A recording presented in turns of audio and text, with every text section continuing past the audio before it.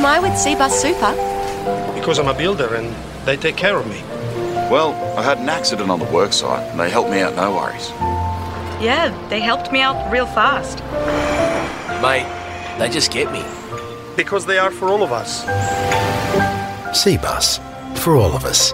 To consider if Seabus is right for you, visit cbussuper.com.au for a copy of the PDS.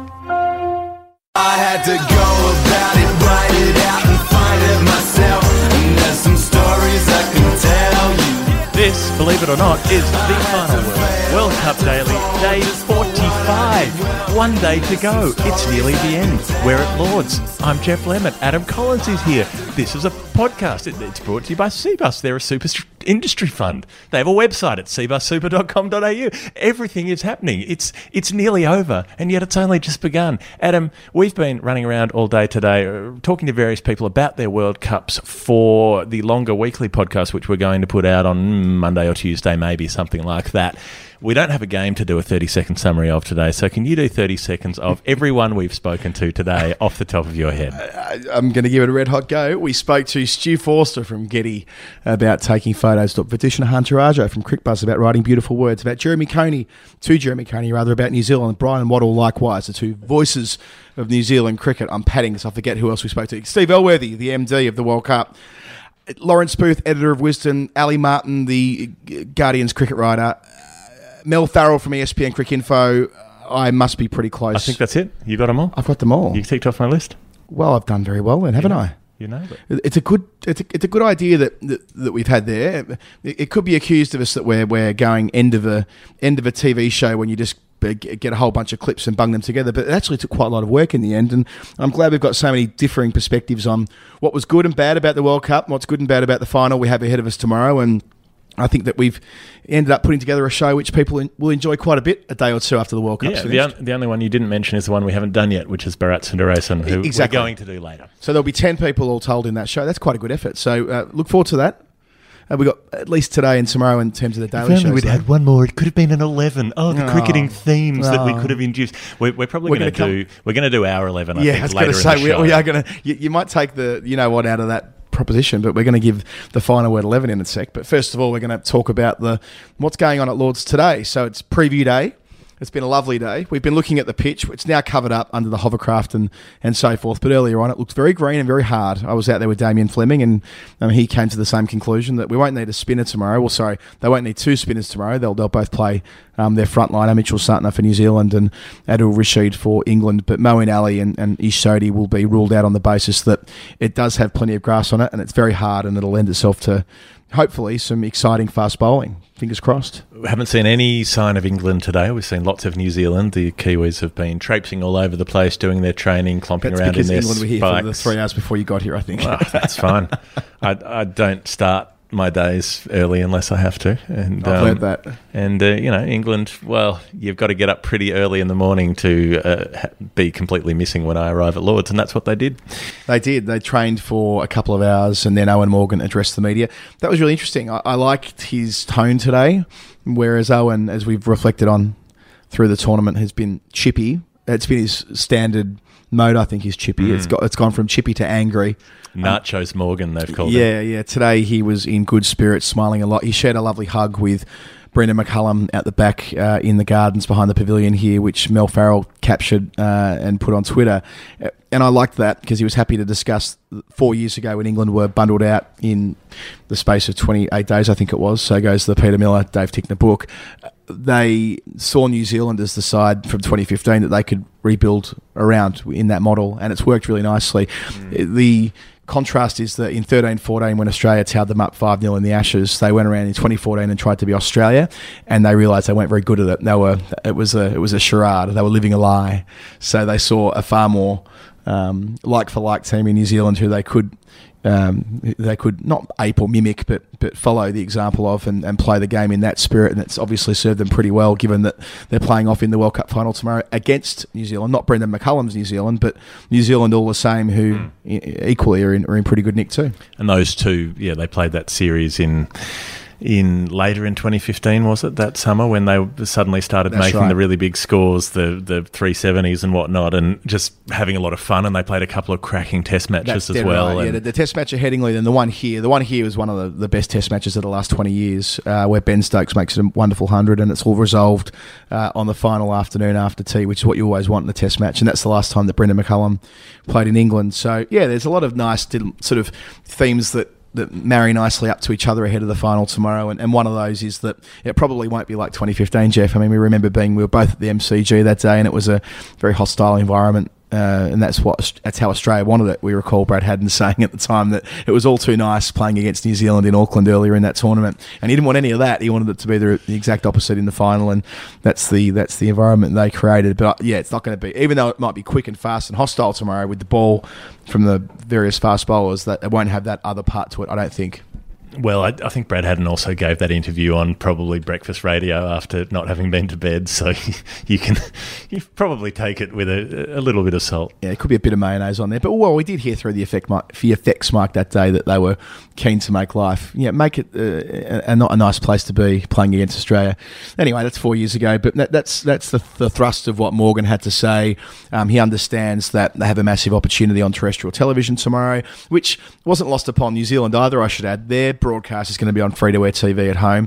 There's talk we heard from the coach Gary Stead yesterday, and to an extent Kane Williamson alluded to this as well, that people will be watching all night at home and they can get to work later. There's talk of a public holiday if they win. I'm not sure if that's just Twitter talk or serious chat, but it feels as though as much as the England public are getting behind tomorrow, so are the New Zealand public, and it could be the greatest day in New Zealand cricket history. In fact, it absolutely would be if they get over the line. I wish I were there, to be honest. The atmosphere in New Zealand, I was there in 2011 when they won the Rugby World Cup, and it was an amazing country to be in when they were all so invested. Obviously, cricket's not quite as big over there, but still they'll be pretty much on board, I would think. Yeah, there's a lovely documentary called Meanwhile in Sunderland, I think it's called. It's a 25-minute thing. It's on YouTube about the 1973 FA Cup final when Sunderland won, and it's just a camera crew who stayed in Sunderland while the team and the support were down in London at Wembley, and sort of seeing how long-suffering fans to respond to such an amazing achievement on the football field. And I feel kind of the same way about New Zealand tomorrow, what you're saying, that documenting the lived experience of a New Zealand supporter on a night like that would be really cool. So I'm sure there'll be plenty of camera crews around, but we'll be here at headquarters watching them play. On a night like this, as Kylie Minogue might have said, I only just remembered it that I wrote an entire match report during this tournament around framed around Kylie Minogue's I Can't Get You Out of My Head, around the Amy Jones-Elise Perry matchup. So that has happened, and I just remembered it had happened, and I'm pretty pleased about it. I'm glad that we've got Kylie Minogue into the podcast nice and early. So anyway, that's what's going on at Lords, but given it's the penultimate night of the tournament, we've got other matters to attend to. We do. One of them is the Hall of Fame. The voting for the final 9 is up now. It's on finalwordcricket.com, so go there. You'll find the Hall of Fame link, and you can see who the last 9 are, and then it's the Quiney 9 as I'm thinking of it now. That's better. It's probably better than the Nally 9. It's more Final Word adjacent. Yeah, I saw Nick Tuvey, who qualified as our captain's pick yesterday, tweet this morning that he's got vision of me singing Celine Dion in the front of a cab, which he will release if he doesn't make his way through to the final 3. So I guess there's incentive to either vote to keep that off the internet or to vote against him to ensure that reveals itself other way. He also flipped it to say he'd offer it as an incentive to anyone who voted for him. He'd send them that footage. So we shall see. But yeah, there'll be a whittling down to a final podium. A couple of expected ones are doing well, but you never know. Dimuth Karunaratne's in there about 4 times out of 9, I'm pretty sure. So I was very pleased with that. So check out the website for that, or on my Twitter feed, punch Jeff Lemon into Twitter. I'm sure you'll find it. We're going to do our team of the tournament, but let's do that in part 2. We'll be back in just a second. Jeff, how about this? We've got a new spin on Nerd Pledge, but it's sent through by our great mates at Seabus Super. Really? Tell me what we've got. 9.29. Okay, so that would have to be 9 for 29, which would be the New Zealand batting collapse against Pakistan when Yasir Shah took 8 for. That's very good from you, spot on. But 9.29% is also Seabus Super's averaged annual return for their default investment option over the last 34 years. I did not anticipate that completely organic segue. Goodness me. Do we have another number? We do, actually, as it happens. 50. Okay, 50 is probably the most common number in cricket, maybe aside from naught, so that's not too clear. But maybe it's the good bit of Bradman's career in between the debut at the Ekka where he sucked and then the last test where he made a duck. Very nice. Right again. Also, $50 billion is how much of their members' money Cbus currently have invested. Well, I've learned something new. Cbus Super, the industry super fund hitting your retirement for 6. You can visit cbussuper.com.au to find out more. Past performance is not a reliable indicator of future performance. To consider if Cbus is right for you, go to cbussuper.com.au for a PDS.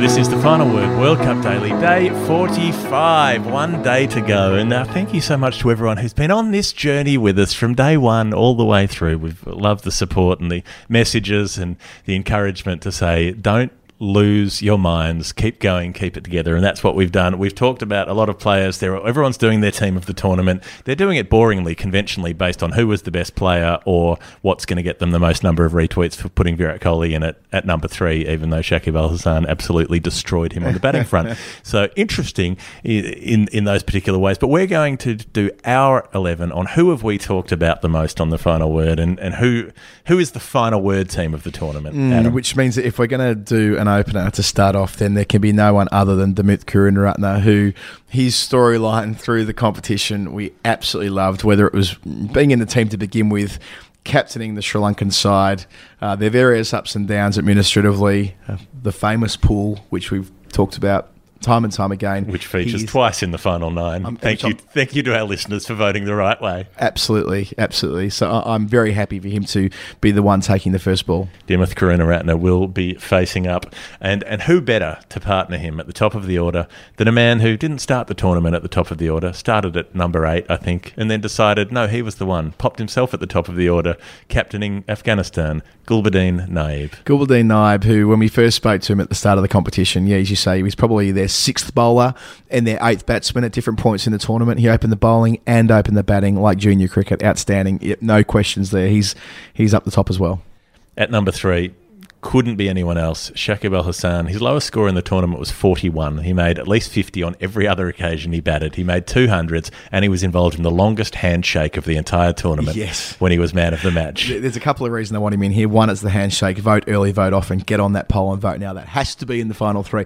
But also, it's trailing. It's 3rd in its group of 3. Oh, it doesn't work sometimes. But secondly, because off air, he's a man we spoke about more than anyone else, because we spent the whole tournament trying to get him on the Final Word long version of the show, and we were badly let down, to be honest with you. So we will get Shakib at some point, but he's occupied so much of our attention that he must come in at first drop. He has. We worked hard. It didn't happen, but we might have a test series there next year if Cricket Australia do the right thing. So they'll pull out of that for sure. There is absolutely nothing surer in world cricket than Australia finding a reason not to go to Bangladesh, but watch this space. Everybody hurt their ankles. We've all got sore ankles. We can't go. There's going to be a pay dispute, whatever it is, whatever it takes. At number 4, I don't think there could be anyone else for this spot. 667 runs in the 2003 World Cup. Sachin Tendulkar. You don't want to leave him out of the side, because otherwise you get roasted on Twitter by a bunch of angry nationalists. Yeah, as we said to Lawrence Booth, the Wisden Almanac editor, this year when the book was released, that if he had it his way, it'd be a lot easier if Sachin Tendulkar was a Wisden cricketer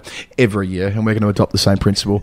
and he outdoes Kohli, who the easy thing to do would be to put Kohli in at number 4, who didn't have a terrible tournament, didn't make 100, but made 550s in a row, played well. Yeah, no question about that, but we're going to leave him out and we're going to put in Sachin. I like that. Yep. Well, he's still looking in pretty good shape, and he was in the commentary box from time to time as well. Had the gold chain going on too. Quite like that. Yeah, it was an Ugly Duckling song, wasn't it? Gold chain.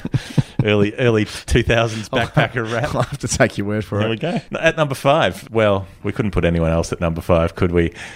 We know it didn't go so well. We know it didn't always work out. We know everything was potential and not much of it was realised. Everything was nascent and not much of it actually flowered. But give him one more chance. Glenn Maxwell, just give him one more. He'll come good. We swear. We promise. He'll come good. Oh, baby, give me one more chance. To show you that I love you. Won't you please get me back in your team? Oh, yeah. Look, he's our one-night stand if we want to go the hot chip version of that gag. It didn't work out. I know people keep asking us how we're feeling.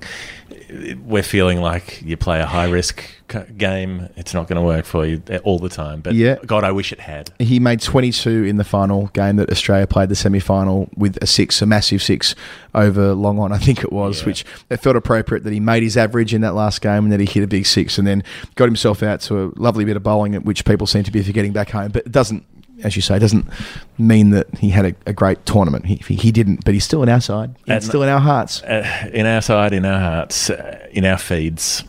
Go and listen to the interview with him from early in the tournament if you want to scroll back in the feed. At number 6, well, I didn't think there was any argument about this. This man had never batted in a List A game, that is to say, in a professional 50-over match over the course of about 15 years at the top level cricket. Never batted at number 6 in a 50-over game until Australia's game plan saw Usman Khawaja walk in at 6 versus Pakistan with about, 7 overs to go, looking to smash late runs. Yeah, what better time to learn on the job than 3 games into a World Cup? He was shuffled down the list against someone else as well. I can't remember anymore. It feels like a long time ago. But yes, Usman Khawaja's dance up and down the batting list. It's important that we note that and have him in the side. Number 6 is the perfect spot for it. At 7, the wicketkeeper, a lot of contenders for this. Obviously, Joss Butler, we interviewed for the show. Strong chance. Strong credentials there. Sarfraz Ahmed, he was never short of a silly moment on the field, which made us laugh. So a couple of Hall of Fame entries for Sarfraz.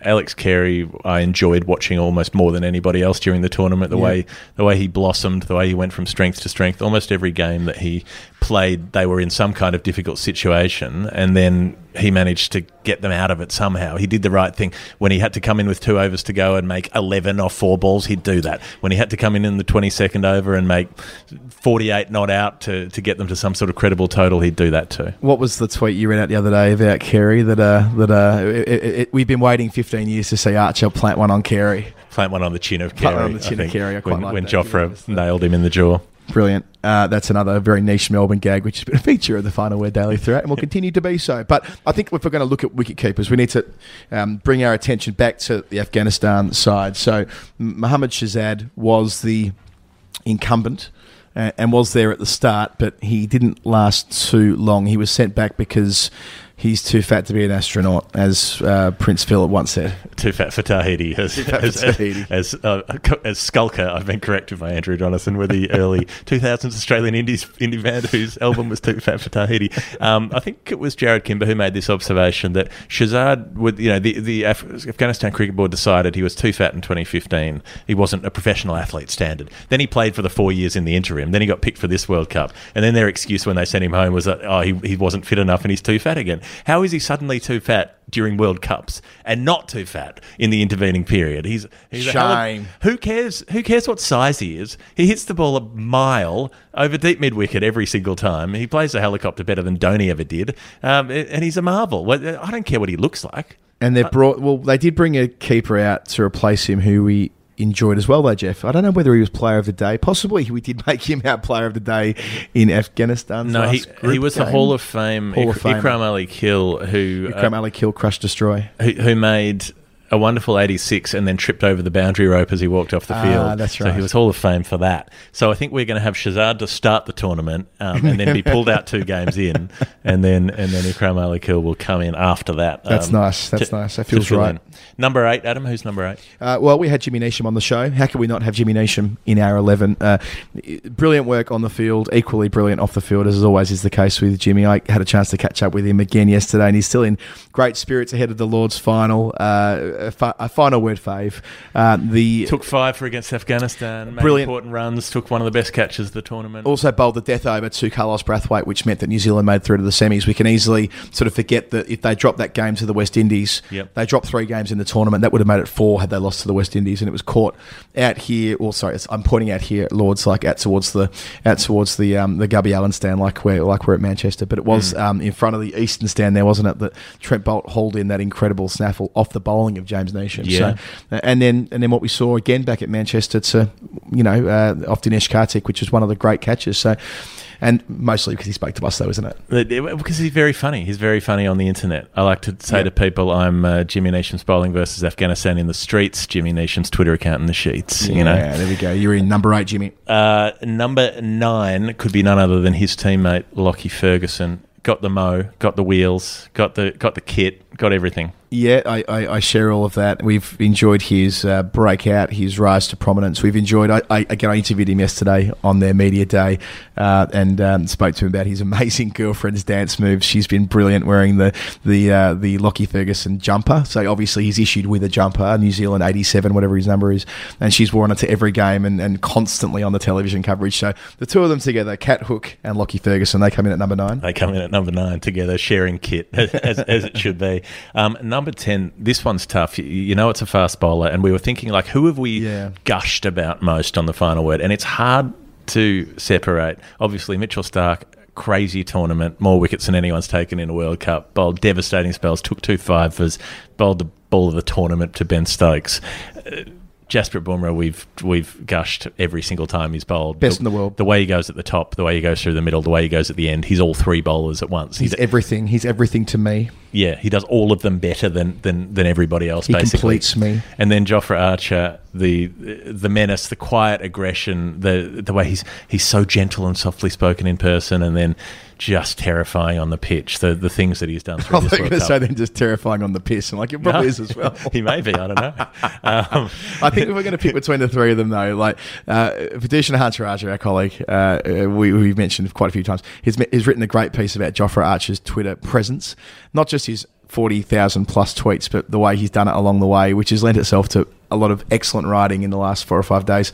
I think that probably just gets him over the top, that he's got this sort of very modern online presence that beyond what he does on the field means that he's such an engaging, captivating character. To think he's only played international cricket for like 9 weeks. Yeah. Crazy. He played a couple of games before this World Cup, and he's one of the players of the tournament. Dave Tickner wrote a match report of the semi-final that was entirely composed of old Jofra Archer tweets. He's got a tweet for every occasion, so they were all from 2013 or 14. So we've got 2 players picked on their tweets in this 11. Shows where our focus is. And to round it out at number 11, we need a spinner, obviously, in the side. And, has to be the old boy. And as someone who can't bat, it's got to be down the list. Who is it? Yeah, well, Imran Tahir, I mean, the way he started the tournament, that delivery to Johnny Bairstow in the first over. Second ball of the tournament. He ran up and celebrated right in front of where I was sitting in the outside press box at the Oval at the time. The way he replicated that celebration at every opportunity. I know it's not a new thing, but it was a beautiful thing. Was it here at Lords, possibly against South Africa, when he just ran in the opposite direction of his against Pakistan, rather. Christ, it's been a long 6 weeks. When he just ran in the opposite direction of his teammates to celebrate, so he get all the shots on camera.